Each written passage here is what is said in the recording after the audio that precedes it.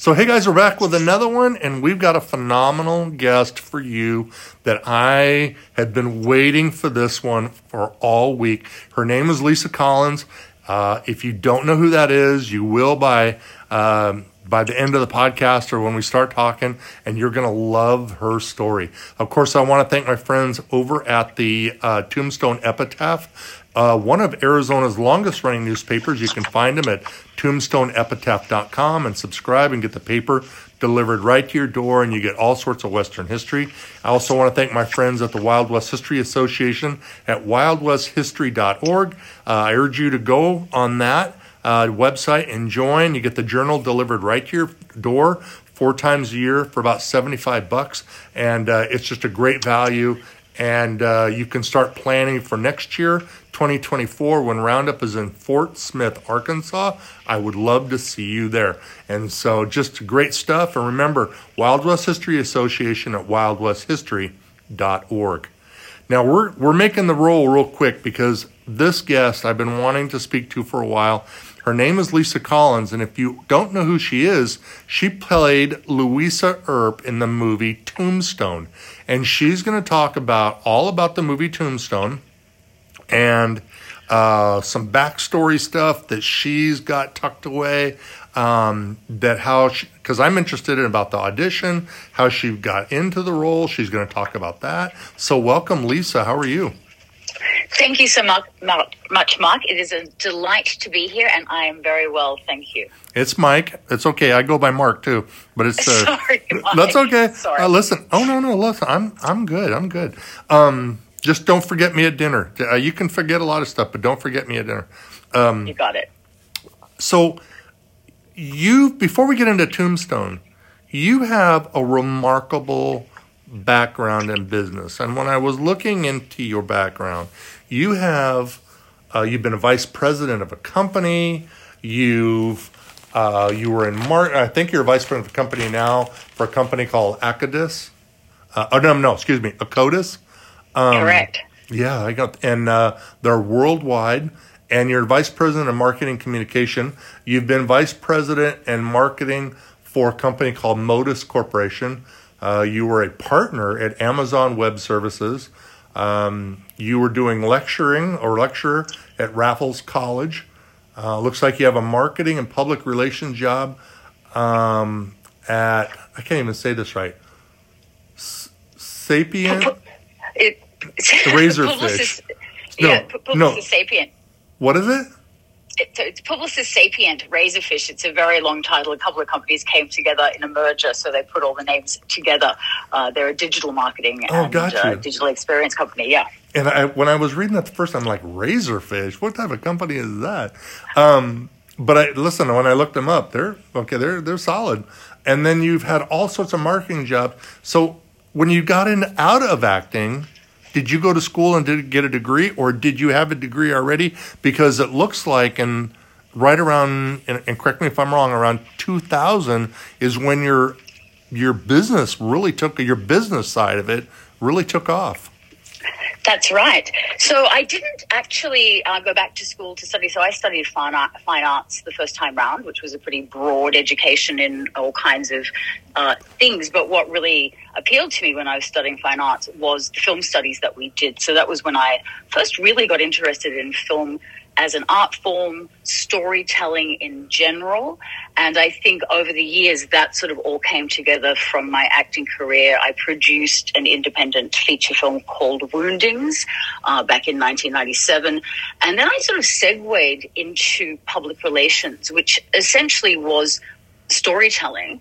But I went from being in front of the camera to behind the camera, and then really found my niche when I left the film business, helping other people tell their stories. And that was really how the business career got into transition. I've always enjoyed listening to people. I've always enjoyed facilitating storytelling in all forms. So that seemed to be a bit of a natural transition for me.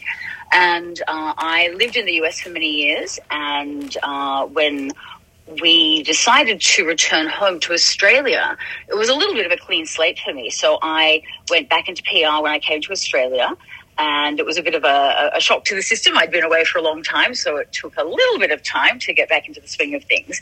But I was very fortunate to work for a small PR agency that was very engaged, had some great clients.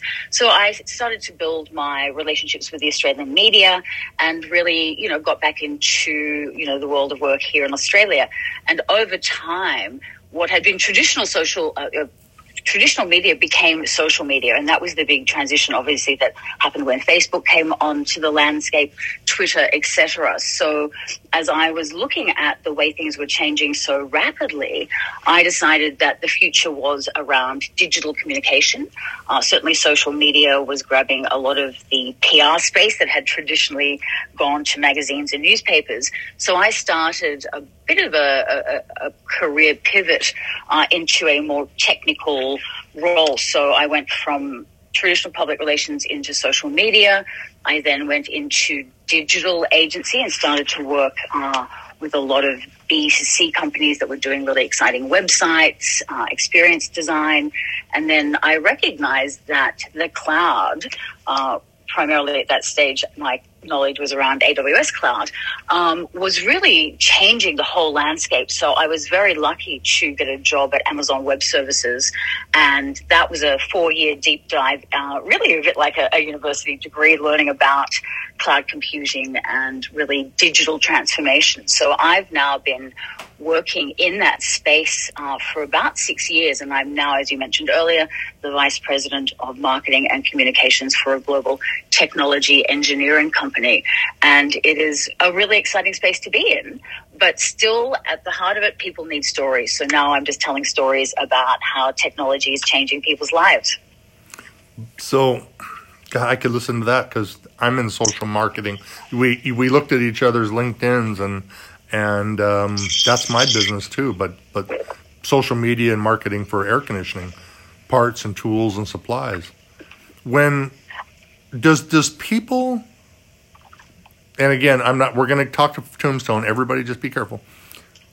Do people look at you today and say, God, you look familiar? And you're like, oh, gosh, don't stop it. Like, do they look at you and know that you were Louisa? Or do they recognize you for other roles? Because you've got an insane background. You were in the movie Dead Calm, Going Overboard, Sinatra, of course, Tombstone, Deep Red. We talked about this, my wife and I's love of The Adventures of Briscoe County Jr. We could do a whole podcast about Briscoe County Jr. Web of Deception, The Setup, and Danger Zone, and the movie Fix. So you've got a huge background. Does anybody recognize you from any of those movies at all and say you were that girl or that lady? From time to time, yes, and I think it's primarily from Tombstone. And Tombstone, as we know, 30 years on, is still such a hugely popular film. It's on TV a lot, and I think people see it and they make the connection, and I'm delighted that people can still see that that young actress in the mature woman I am obviously today. I think once people sort of get twigged, then they start to look, and obviously the internet is a place where there is lots of information.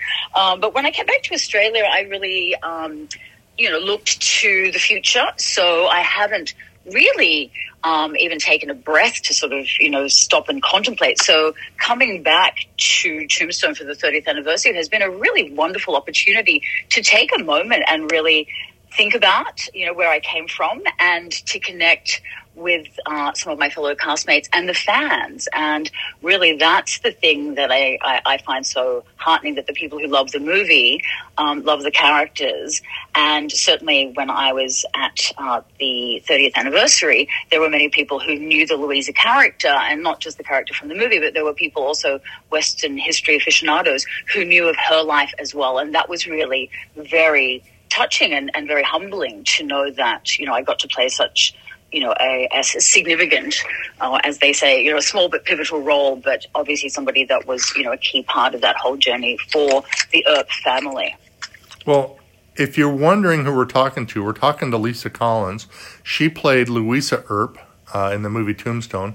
If you're looking at a screen or watching the podcast on a digital device and you see the photo of her, we want to give credit to Joseph Porro. Is that right, Joseph Porro? Correct. And he is a photographer of that shot. He gets full credit for that. Beautiful photo. When you look up Lisa Collins, that photo actually comes up quite a bit on search engines. So, if that was an SEO, you probably would be hitting it out of the park. But can I just add also that please. Joseph was the costume designer, and he did just such a brilliant job for certainly my character and her character arc, arriving in Tombstone with her family as a young bride, and she was naive and full of hope and wearing these pretty pale colors. And then obviously over the course of the movie, as things got darker, so her wardrobe did. And at the end of her story in Tombstone, she leaves as a widow in that very heavy, somber widow's weeds, as they called it. And the beautiful detail that Joseph, not just for my costumes, all the costumes, so much credit to Joseph. He certainly helped me bring my character to life, made an incredible impact on me and how I, shaped my performance, and also took that beautiful photo. So let's talk a little bit about the film, because I'm really interested in how you end up becoming Louisa. There was an audition, I'm sure. I'm sure that you had your Screen Actor Guild card, your SAG card. You had a publicist and an agent. And how did you get the role? Was it a traditional audition, or did somebody look at you and say, "Oh my God, she's perfect, exactly what we want"? How did that come about? It's a very good question, and quite an unusual story by Hollywood standards. So at that point, I had been in Hollywood a few years. I was going to my acting classes. I was going on auditions. I'd got a few parts, which was fantastic. I was coming off the back of Sinatra, which was quite a high-profile miniseries at the time, another period piece, a 1940s period piece. So I was really in the circuit. But at that time, I was married to Billy Zane, and his dear sister, Lisa Zane, who's a dear friend of mine and a very talented actress, was dating the screenwriter Kevin Jarre. And any Tombstone fans out there will know that Kevin wrote the original screenplay for Tombstone. Kevin was in the process of researching and developing the screenplay when I first met him. He had come off the back of a successful screenwriting project called Glory, which was another really wonderful historical drama. And so he was a true historian. He was absolutely fascinated by American history, by Hollywood history, and he really saw this story of the Earp brothers as a really pivotal piece of American history / American mythology. So originally, Kevin had written the screenplay with Lisa Zane at the heart of it, and she was originally cast as Josephine, the character who then becomes Wyatt's love interest. So it was very interesting to be part of that whole process behind the scenes, talking with Kevin, his real passion for detail, his real passion for putting the story together in obviously a dramatic sense, but to really bring the nuance around the family story, the rivalry, that true West feeling, and that tension between, what we often see as the violence and the conflict, but also that underlying family story that ran through it. So we would talk about it a lot, and it was interesting. He did look into the history of the family. Morgan was known as the handsome Earp brother. He met Louisa. She was actually quite an extraordinary young woman. She was very well educated. She was quite adventurous. She and her sister left home very young. They became Harvey Girl waitresses, if anyone's ever seen the Judy Garland movie, The Harvey Girls. So they were quite extraordinary for their time. And so when Louisa met Morgan, I think there was obviously there was a spark from everything I've read and heard. They were truly in love, but they both had an adventurous spirit.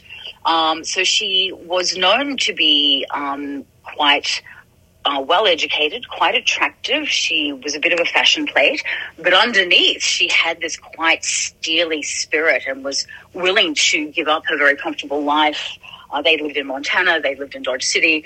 And so when they set out to go to Tombstone, there was a bit of a pioneer spirit. So I had been talking with Kevin about the wives in general. So obviously there was Maddie, who was married to Wyatt, and Ellie, who was married to Sam Elliott. But the three of them became this tight little unit. So as we talked through all this, Kevin said to me, would you like to play Louisa? And of course, I was absolutely thrilled and delighted. There was still a process, of course. You don't just get handed a role in Hollywood, but I met the producers. I obviously went to meetings, and talked about, how I would approach the role. And I was also very fortunate to know Dana Wheeler Nicholson, who was a good friend of mine before the movie. And so when she was cast as Maddie, there was already a really strong connection between the two of us. And then, of course, when Paula came on board, and there's a scene when we first arrive at the train station, and we turn and we see our reflection in the mirror, and she says, "Oh, we could be sisters." And I still actually get quite a bit of a tear in my eye when I remember that, because it really did feel that way. So it was a really organic process that brought us all to that place. But I do feel, certainly from the family, the Earp family perspective, that the casting was really great and that we really did all gel. And, dear Bill Paxton, who played Morgan and my on-screen husband, was a truly lovely man. And so, of course, we developed that relationship on screen. But when you were going through the process and you were chosen, was he looking at you, or was casting looking at you for a different role, or did you walk in the door through? And it's the reason I say that is because business is about relationships. Like you're in a business where you're working for new clients, but you eventually develop a relationship.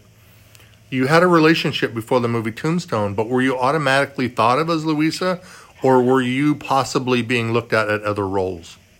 No, I think Kevin always really saw me as Louisa. And interestingly, when I was in Tombstone recently and I started, what's been so fascinating is to see all the wonderful information and history. And you mentioned the Tombstone epitaph, and there's now a book, The Making of Tombstone. John Farkas, whom I met at the event, very kindly gave me a copy of that.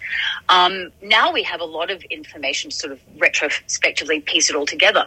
But somebody said to me, "Oh, you actually look a little bit like Louisa Houston Earp." And so when I looked online, there is a slight resemblance, but I think Kevin saw my own adventure coming from Australia as a young bride, being a bit of a modern pioneer. So I think he always really saw me in that role. And so I had relationships, obviously with people in the film business. I had, a track record at that point. I had a CV. I had a good agent. So obviously there were discussions that went on, but it was always Louisa, and Kevin really, and I will always be eternally grateful to him for that, always saw me in that role as that young bride. And certainly, as they say, the rest is history. So let's go back to that first scene. Do we really see you for the first time at the train depot? Was that shot multiple times to get it right, or was it pretty? Because I know that the editing, certain things, a train coming, and it's edited in and stuff like that. I get the editing part, and I think our listeners get the editing part. But was it shot multiple times? Was it easy to do? Where was it shot? So it was shot at the classic train station, which we've seen in so many classic westerns, and that in itself was really special. And I have to say, shooting at Mescal Studios and having that sense of history was certainly really helpful in, getting into character and really feeling that we were, there. And of course, as anyone who's ever been to Tombstone and surrounds knows, it still very much feels as it did 100 and however many years ago it was now. So that in itself created an atmosphere that was very authentic. But we had already spent time, going out together, being a family together. So we had already developed a little bit of a bond. But really, that scene went very naturally, quite quickly. They always do a couple of takes, the safety take, and make sure that you've got a couple of angles. But it was really quite natural. And I think, when I look at it now, that does come across. There was a sense of excitement. There was a sense of hopefulness. There was, certainly a sense that we're all in this together. But there was also, certainly for Louisa's character, she did not know her sister-in-laws very well. So it was that, certainly Louisa as the newlywed bride, wanting to make a good impression. She tried, probably a little bit too hard. But certainly there was a bond with all of us from the beginning. But that went really quite quickly. And in fact, the lovely photograph that you are showing your listeners was taken that day on the station platform there. So I every time I see that photo, it does take me right back to that day. How much screen time was cut from you? Were you throughout the movie in different scenes? Because we are going to talk about when Morgan Earp was shot, because in our pre-interview, I think that whole thing needs to be discussed. But after the train depot, you stand in front of the mirror. Wyatt, you're there. Just stare. Wyatt, you did this whole thing. Were you continually showing up through the movie? Because there was also a scene where you were in that room together, and and Josephine shows up. In that home. Were you cut a lot? Were you on the cutting room floor? Well, it's interesting. Yes, long story short, there was a lot more family backstory in Kevin Jarre's original script, and there's been a lot of discussion around the original script. It was 140 plus pages. It was much more of a sweeping epic. There was a lot more family story in that, and Kevin had deliberately created that to really balance, the violence with the backstory, because of course, while the brothers went on to become legends, they were men, they were family men, they were human beings. So Kevin, in his original screenplay, had certainly communicated that. So there were quite a few scenes in the early part of the movie that were actually never shot.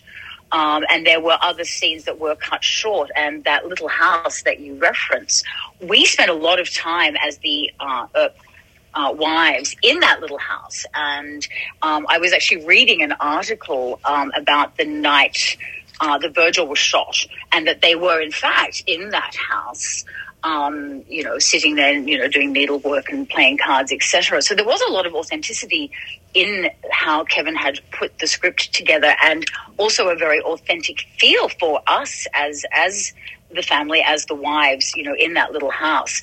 But Michael Bean at the recent symposium actually talked about the fact that people, some of our scenes did end up on the cutting room floor, but there were a lot of scenes that were just never shot. So I know that there's been, some talk about, where is the original script, and, what would it have been like, the classic what if. But ultimately there was a decision made when the new director came on board to pivot the direction much more towards an action movie, towards your traditional Western. And, as part of that process, there were scenes cut, and many of the family scenes, unfortunately, were the ones that got the red pen, unfortunately.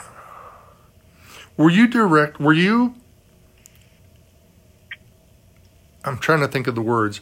Were you disappointed when there was a director change? Because it changed the direction of the film? Or were you okay with it as an actress?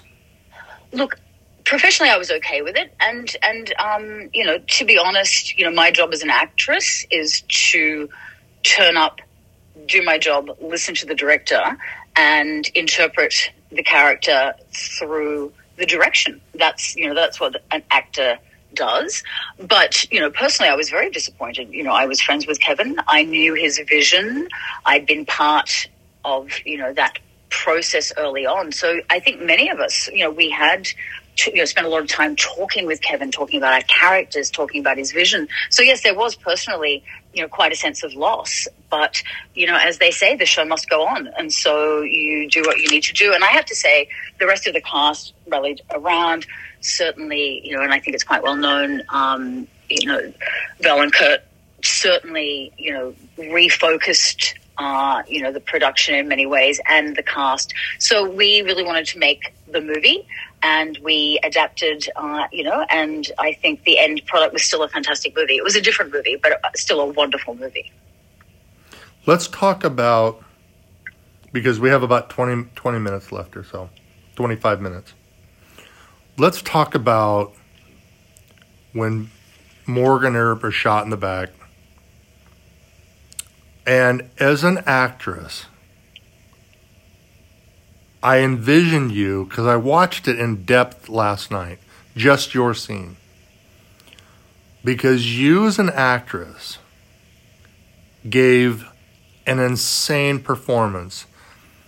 Because it looks like you, not only was it a difficult scene because of your relationship with Bill Paxton, but there was so much like emotion. I'm looking for the words, like you threw yourself into it. There's so, like you almost like you were running a marathon, because you're straining that you, like I could feel your pain that was just, it was heartbreaking.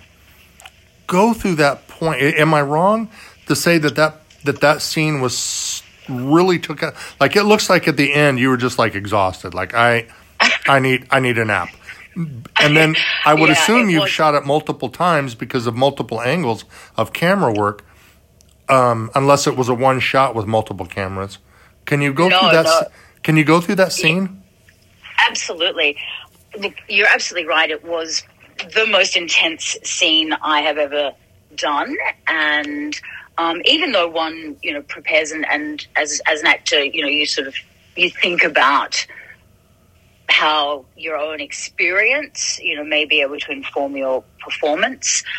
You have relationships with your fellow actors, and of course the arc of our story had already, for the most part, played out somewhat chronologically. So we'd had time to be together as a family. I'd spent time, with Bill. We had developed a relationship. So there was true emotion there to begin with. And then when you layer on then the context of the scene, which really was the true heartbreak and end of this young woman's dreams. Even as I think about it now, I get quite emotional. And, I was so caught up in the tension, I guess, of that night. It was the way the scene played out. It felt very real. So it wasn't that difficult to have to get into the mindset. And I had, done a lot of training up to that point, as many actors do, scene work, emotion work. How do you connect, with the truth of a scene? So really, by the time the camera rolled, I was pretty emotionally raw. And when I saw, Bill literally dying on the table, or Morgan, as the case was in that context, it was really, truly heart-wrenching. And that was pure, emotion, and it was truly taxing. And yes, there were multiple takes, and the old acting adage is save it for the close-up, but I just don't think that would have been possible in the context of that scene. So I had a really good support network around me. I stayed in character. It was a very long night, as you can imagine. And we really didn't know, how the final scene would be cut together. It was interesting. I met an emergency room doctor at the 30th cast reunion, and he said, the scream. He said, "Oh, your scream. No, I've heard people scream like that when they've lost loved ones in violent situations."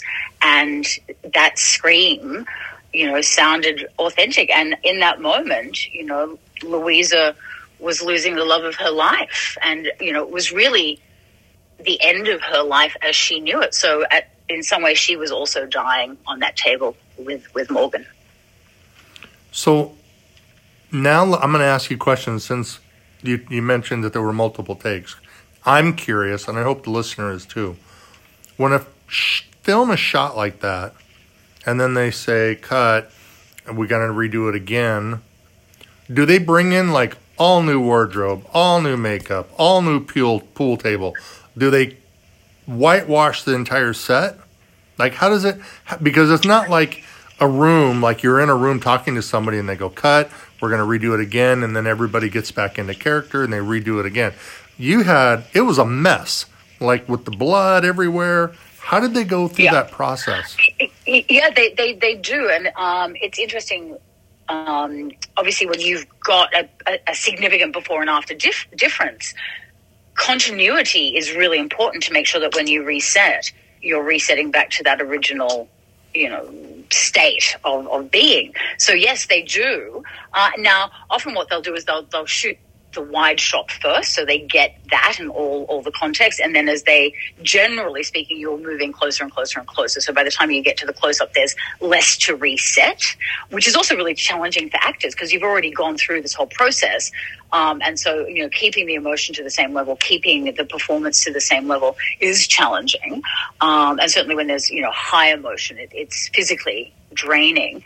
One thing that I discovered during the making of Tombstone was the blood that they use, which is a very sticky substance, but the wardrobe people were actually using baby wipes of all things to get the blood off the costumes and obviously off our faces and everything else. So they're really good at doing that, and that's much credit to the whole art direction team. They did a fantastic job, not just in the authenticity of every prop, every room, but being able to go in there very quickly and reset, making sure that things are just as they were. So when the editors are editing, they can make those clean cuts. And, there's always a classic, scene in some movie where, the continuity is off. And in fact, in Going Overboard, it became a bit of a meme that the character actually turns up in a different colored shirt in the same scene because obviously it was shot out of sequence. So much credit belongs to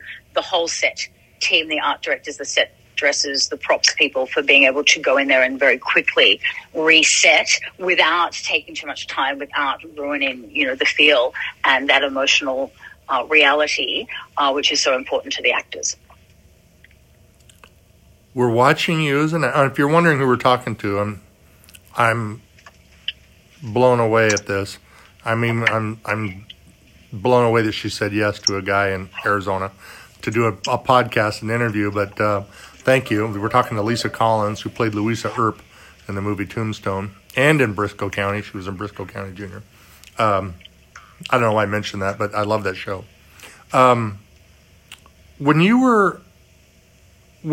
were getting ready for the intense part of the scene, actresses and actors will say, I have to think about something really sad in my life so that I have the ability to cry.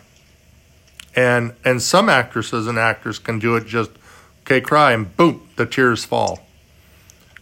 Do you have that process? What was your process to get into that gut-wrenching thing? Yeah, it's a good question. And at that point, in my life, I really hadn't had, my parents were still alive. I hadn't really had any truly tragic event in my life, and I'm very grateful for that. So it was really thinking and connecting with the story, that love story between Morgan and Louisa. And again, now, I'm not a person that cries a lot or easily, and I was never one of those actors that could just, turn on the waterworks. I always had to, really kind of get myself into that mindset. But certainly in the context of that scene, it was the love story between those two people and the broken dreams, that tragedy. And even now, as I said, as I think about it, the tears start to well. So I was very grateful to, again, have that connection with Bill Paxton, to have that connection with Paula and Dana, thinking about, their family being ripped apart. It was really quite, I won't say easy, but, to connect with that pain, which was, very real for me at that point, was the process that got me to that point. I know that when scenes are shot and a movie is working its way through, like it's not, I used to think it was shot in sequence, but then you realize the logistics of shooting it in sequence would be mind-numbing. When the movie was made, did you get any interaction time with Kurt or Sam Elliott or Val Kilmer? Did you get any interaction with them, or were they? Because I know in the end scene with Morgan, Kurt was there. But I mean, after that, were they off on their own, doing their own part of the movie, or did you get to interact with them off screen? Yeah, we absolutely did. And I have to say, obviously it was a huge cast. Val and Kurt were in so much of the movie, but they were very generous with their time. So we did, spend family time, particularly in the beginning, bonding, going out, talking about, the arc of the family story. Dana Wheeler Nicholson actually mentioned at the recent symposium that, it was one of the few films she's ever worked on where we would go to the set on our days off to, see what was going on, to watch the other actors, because there was, some incredible performances right throughout the movie. Not just, the main feature players, but, also some of the smaller characters really had amazing performances as well. So that was quite unique. And Kurt was very generous with his time, and often at the end of a day's shoot, we would come together and we would talk and, have a beer and, so he was very generous with his time, obviously, very, very busy. But there was true camaraderie. And I think that certainly helped in our performances to feel that real connection, and to know, people both in their character and in their real life. And obviously characters are built from, the pieces of our own experience. So you can't really separate one from the other. Go through, if you could, the emotion or what you felt or what happened. I would imagine you were invited to the screen premiere, and there, unlike the other, because you were in other movies too, but the other movies did not push you as an actress like this one did. So go through what might have happened or didn't happen or whatever happened when you saw the movie, Tombstone, in a grand scale, the movie's grand premiere. Were you like, oh my God, that's me, and look at all the people that I'm, look at all the people that are in it, and look at how it, I never envisioned it was going to turn out that great. That's me. And did you do that? Because I'd have been I'd have stood up and said, that's me. I've always found it quite challenging to see myself on screen. And I know, quite a few actors that feel the same way, and some very, high-profile actors too. So I think it was actually very private for me. I almost went into sort of a little bubble. But what was quite extraordinary was seeing the film play out in that true epic Western genre that I had grown up watching, that so many of us who loved Western movies, the epic scale of it, the look of it, the beautiful landscapes, the incredible cinematography, that I got caught up really in that probably as much as any of the other audience members watching it. I sort of, it was almost an out-of-body experience, because it really was such, an incredible transformation over, such a long period of time, where you read a script, words on page, and then, over a quite a long period of time, you end up seeing the finished product. So to be honest, the whole thing was a bit of a blur, but I really, probably everybody who was in the cinema that night got caught up in what was, a really amazing, epic Western. And, I was, and I always will be, sad when I see that scene where Morgan dies, because that obviously, was something that I had a very strong emotional reaction to when I made it, and I still do to this day. So it was probably a bit of a blur, somewhat like one's wedding day. You sort of look back at the pictures and you go, oh yeah, I was there. But it was just such an incredible realization of all that time and effort and the combined work of the cast, and really being then able to see the work of the other actors up on screen. So as much as we may have been welcome to go to the set and watch that, which again was quite unusual, and it was quite a privilege to be there, you never quite know what the other actors are doing unless you see it all come together in the movie. So that was quite exciting as well. Did you, after the movie's over with, or maybe even during the movie making process or beforehand, when you were awarded the script and you were awarded the role, awarded the role, did you follow up on Louisa's life? Like after Morgan and after she got to California?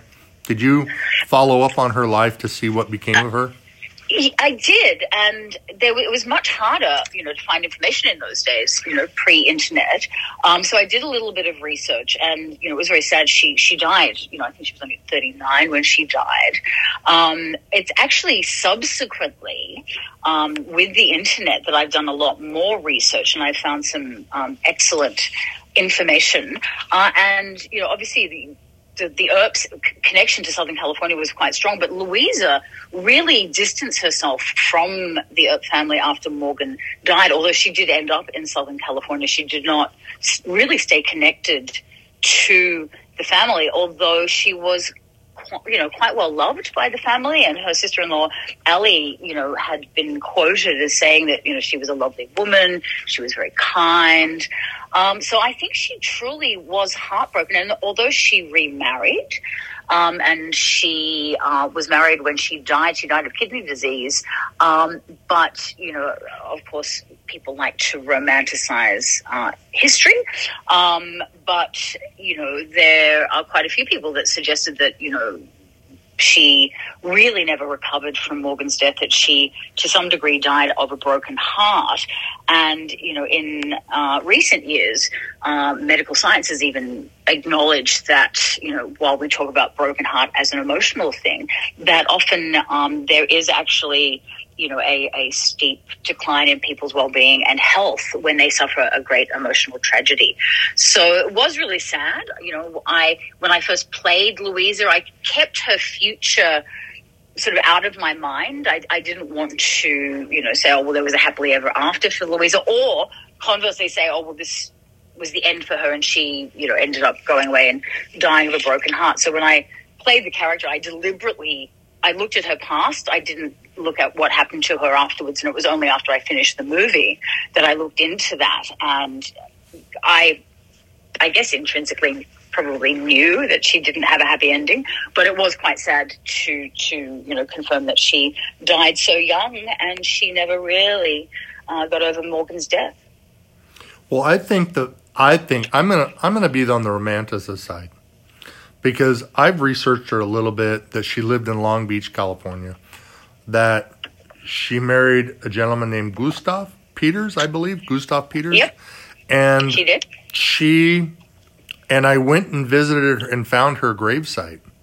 Oh, wow. And she's buried in Los Angeles, in the east side of Los Angeles. Very easy to get to, beautiful cemetery. And I've been there whenever I'm in LA, I swing by and say hello. But I'm one of those that says I think she never fully recovered from Morgan's death, and I think that he was the love of her life, and it might have been kidney disease, but I do believe that she died a broken heart. Yeah. And again, it makes me quite sad, because I do feel, obviously, I played her, and I played her a long time ago, but having gone back to the town of Tombstone, which was quite an extraordinary experience, seeing how beautifully preserved or recreated the town is, it really took me right back to that, time. And obviously I was, a young woman. She was a young woman. I have the benefit of having, lived much longer than Louisa did. But I did feel a nostalgia and a sadness for, dreams, cut short, romance thwarted, and, thinking about all of the women, not just obviously the Earp wives, but the women of the West who were quite extraordinary pioneers who, braved really extreme conditions, set up homes, raised families, nursed, sick people. Some of them married and became widows, some never married. But, the sheer force of will that these women must have had. And, I think about, Louisa and the other Earp wives, as really quite extraordinary. And, to top it all off, they were laced up in corsets, trussed up in bustles. They had physical challenges, beyond just the environment, but, what they had to wear. So I really, I really admire the tradition of those women who, really were an intrinsic part of the West, and often, maybe not as well known in their stories. And I see, Louisa as one of those women who, took a big risk, went on an adventure, did it for love. And I'm glad that history has remembered her as, part of obviously a story that has become very well known and very well loved. Did you at all, in your travel here for the 30th anniversary of the movie, get a chance to go back to the filming location of Mezcal? Unfortunately, I didn't, and that was actually something that I was really hoping to do, and schedule was tight. I'd flown in from Australia. So unfortunately, no, I didn't, but I really do want to go back to the town of Tombstone. It was extraordinary to see the transformation. I'd been there once 30 years ago when I was doing the movie, and to see the thriving, exciting town it's become. Mm-hmm. I'm really looking forward to going back, spending some time without commitments other than going around and seeing all the wonderful things. So going back to Mezcal, I didn't get a chance to go out to Boot Hill. I really only had, an hour or so to, go through the wonderful stores in the town. So one of my trips back to Los Angeles, my husband and I go back to Los Angeles about once a year. He has family there. So I do definitely want to go back to Tombstone and definitely take a trip back to the studio so I can really, revisit some of those wonderful memories.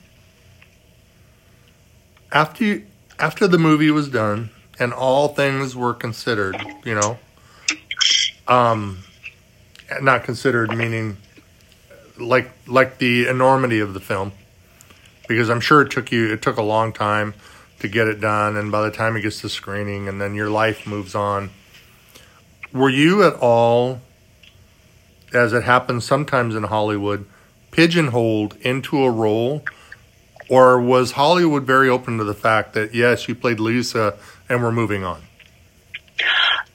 It wasn't a big enough role, and I don't mean that in any kind of, putting myself down sense, but it wasn't a big enough role to really have that kind of lasting impact. But I, just for my own personal reasons, never felt comfortable with on-screen nudity.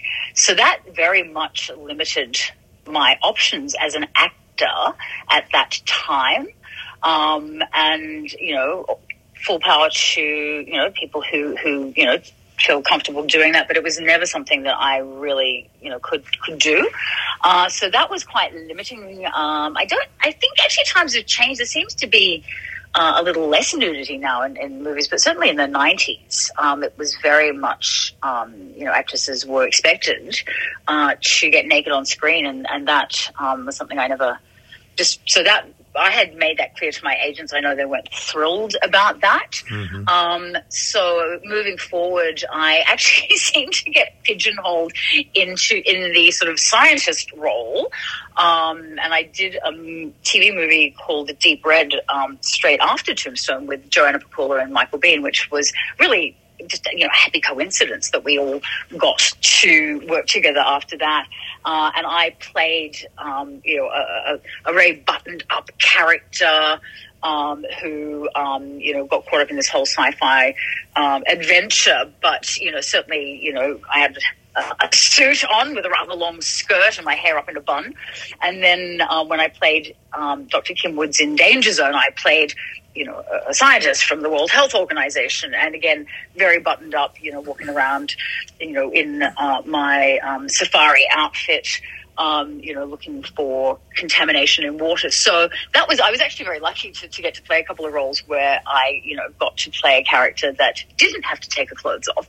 But I actually pivoted late in my film career into producing and got behind the camera. And as I said earlier, I produced an independent feature film called Woundings. And that was really when I transitioned out of acting. There just weren't a lot of roles that I felt, really comfortable playing. So I figured that, if I was going to stay in the film business, go on the other side of the camera. And then over time, I just realized that the film business, had been fantastic fun and I'd really enjoyed it and had such a wonderful time when I was in my 20s. But as I discovered my passion for storytelling and being behind the scenes, there was sort of just a natural transition away. So I guess I wasn't really in a position to get pigeonholed. And I really, by the time I had left the film business, I think the industry had moved on a little bit, and certainly I had, moved on in my career too. So we have just a couple of minutes with you. Do you have a story 30 years later, a funny story about the movie, Tombstone, of course we're talking, that you've kind of kept or have shared amongst friends, but not really, that's funny about the movie? Like, did you have a funny scene, or, did somebody play a joke on you, or did you play a joke on them, during the movie? I actually was reminded at the 30th anniversary when we did our panel symposium of a wonderful ongoing joke in the form of a song that Paula Malcolmson, who has a wonderful voice, as does Dana Wheeler Nicholson. I, on the other hand, sound like a croaking frog. But Paula had made up wonderful lyrics to the tune of I Fall to Pieces. And Dana and I were both racking our brains trying to remember the words. And so Dana actually sang a snippet of it at the symposium. But we used to sit around and people played guitars and they sang. And there was a real spirit of camaraderie. And of course, when you're on a film set for many months, people can get a little stir crazy, but people would sit around the pool at the hotel where everyone was staying and sing and play guitar. And Dana sang the snippet, and the final line of the song, and if anyone knows I Fall to Pieces, yada, yada, yada, and the closing line was, and my corset was tighter than Lisa's. And so that became a running joke through the movie, and Paula would launch into song and she would make the words up as on the spot. She was absolutely brilliant. So Paula, if you're listening, we really missed you at the 30th cast reunion, and Dana and I would love to get together and piece back the pieces of the words to the song that you made up, which was such a wonderful, funny, and running theme throughout the making of Tombstone. Well, you've heard it here. This is Lisa Collins. She played Louisa Earp in the movie Tombstone. Are you involved in charities at all, or do you have anything going on that you want to promote? Not really. I mean, look, I do. I work, I volunteer for a hospital here in Sydney. It's a very local little community hospital that works in the aged care sector. I also am very closely aligned with working to save the koala forests here in Australia. Your listeners may have heard a couple of years ago we had devastating bushfires here in Australia. We lost a lot of the native habitat. The koalas only eat us very specific type of eucalypt leaf. So I'm working with some local groups to replant some of the eucalypt forests to make sure that we don't lose one of our national icons, the koala. So they are my two passion projects, making sure that our older family, friends, and community members are looked after with dignity in their old age, and that we preserve our environment for future generations, and certainly that we take care of our environment. It's a very precious gift that we have. Okay, so two great organizations. If our listeners want to donate or get involved, no matter where they're listening, is there a website for the koala where they can get involved and maybe send a donation? Absolutely. The World Wildlife Fund, which is a global organization here in Australia, do a wonderful job. They're very transparent. Just about all the money that they gather goes to great causes. So if you are interested, World Wildlife Fund Australia, and you can see all the great work that they're doing to save not just the koala habitat, but habitat right across Australia and the world, to make sure that children, grandchildren, and future generations can enjoy the wonderful natural beauty that we have here in Australia and all around the world. Well, you said it. She's got a lot going on, and I can't thank her enough. I really can't thank you enough for coming on. Maybe, I'm not going to say yes, but I'm hoping you will. Maybe we can come back and do one about Briscoe County. Oh, I'd be delighted, Mike. It's been a real pleasure. Yay. Super excited about that. Of course, I want to thank my friends at Tombstone Epitaph at tombstoneepitaph.com, one of Arizona's longest running newspapers. Subscribe, get the paper delivered to your door. Of course, my second family at the Wild West History Association. If you want to find them on the social media, my good friend Dave Guyton runs that over on Instagram. They're also on Facebook, and you can find the WWHA on YouTube. And you can find this podcast on Spotify as well.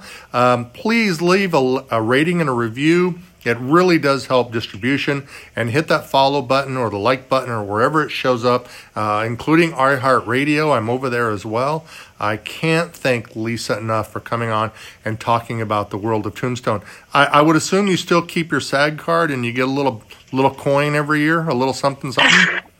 I do. I get residuals from Look at you. They come in regularly, and I'm always very grateful for that. And I'm really grateful to the Screen Actors Guild. They do a fantastic job of looking after their members and making sure that intellectual property is protected. So a big shout out to the Screen Actors Guild for all the work they do. And again, it's just been a real pleasure to speak with you, Mike. And thank you so much for thinking of me and for your time today. Yeah. So listen, you heard it. She needs vacation money. So keep watching that movie so that money can keep coming in. And again, she did mention it, and I want to mention it again. We have just like a minute left.